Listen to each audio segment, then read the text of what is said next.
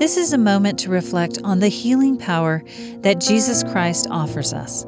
Elder Walter F. Gonzalez shares how the Savior wants to bless us.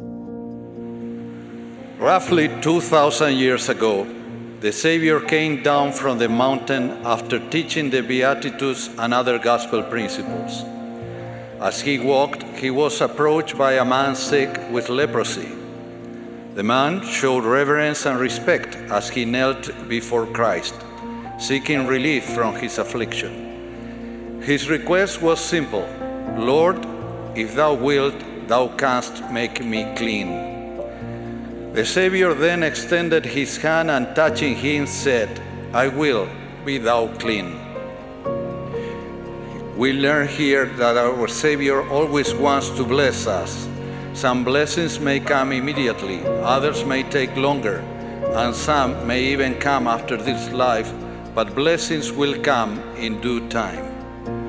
Much like the leper, we can find strength and comfort in this life by accepting His will and knowing that He wants to bless us.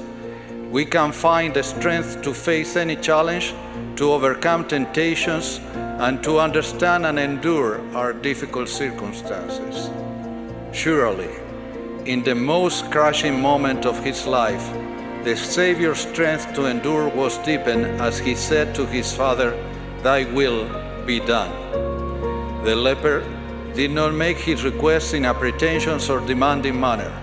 His words reveal a humble attitude with high expectations, but also with a sincere desire that the will of the Savior be done. This is an example of the attitude with which we should come into Christ. The story states that immediately his leprosy was cleansed. We too can feel the touch of the Savior's loving, healing hand.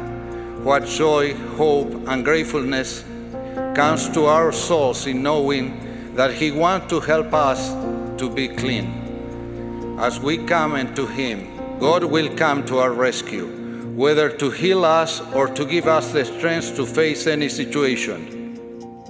Because Christ descended below all things, He makes it possible for all things that have been broken in our lives to be mended.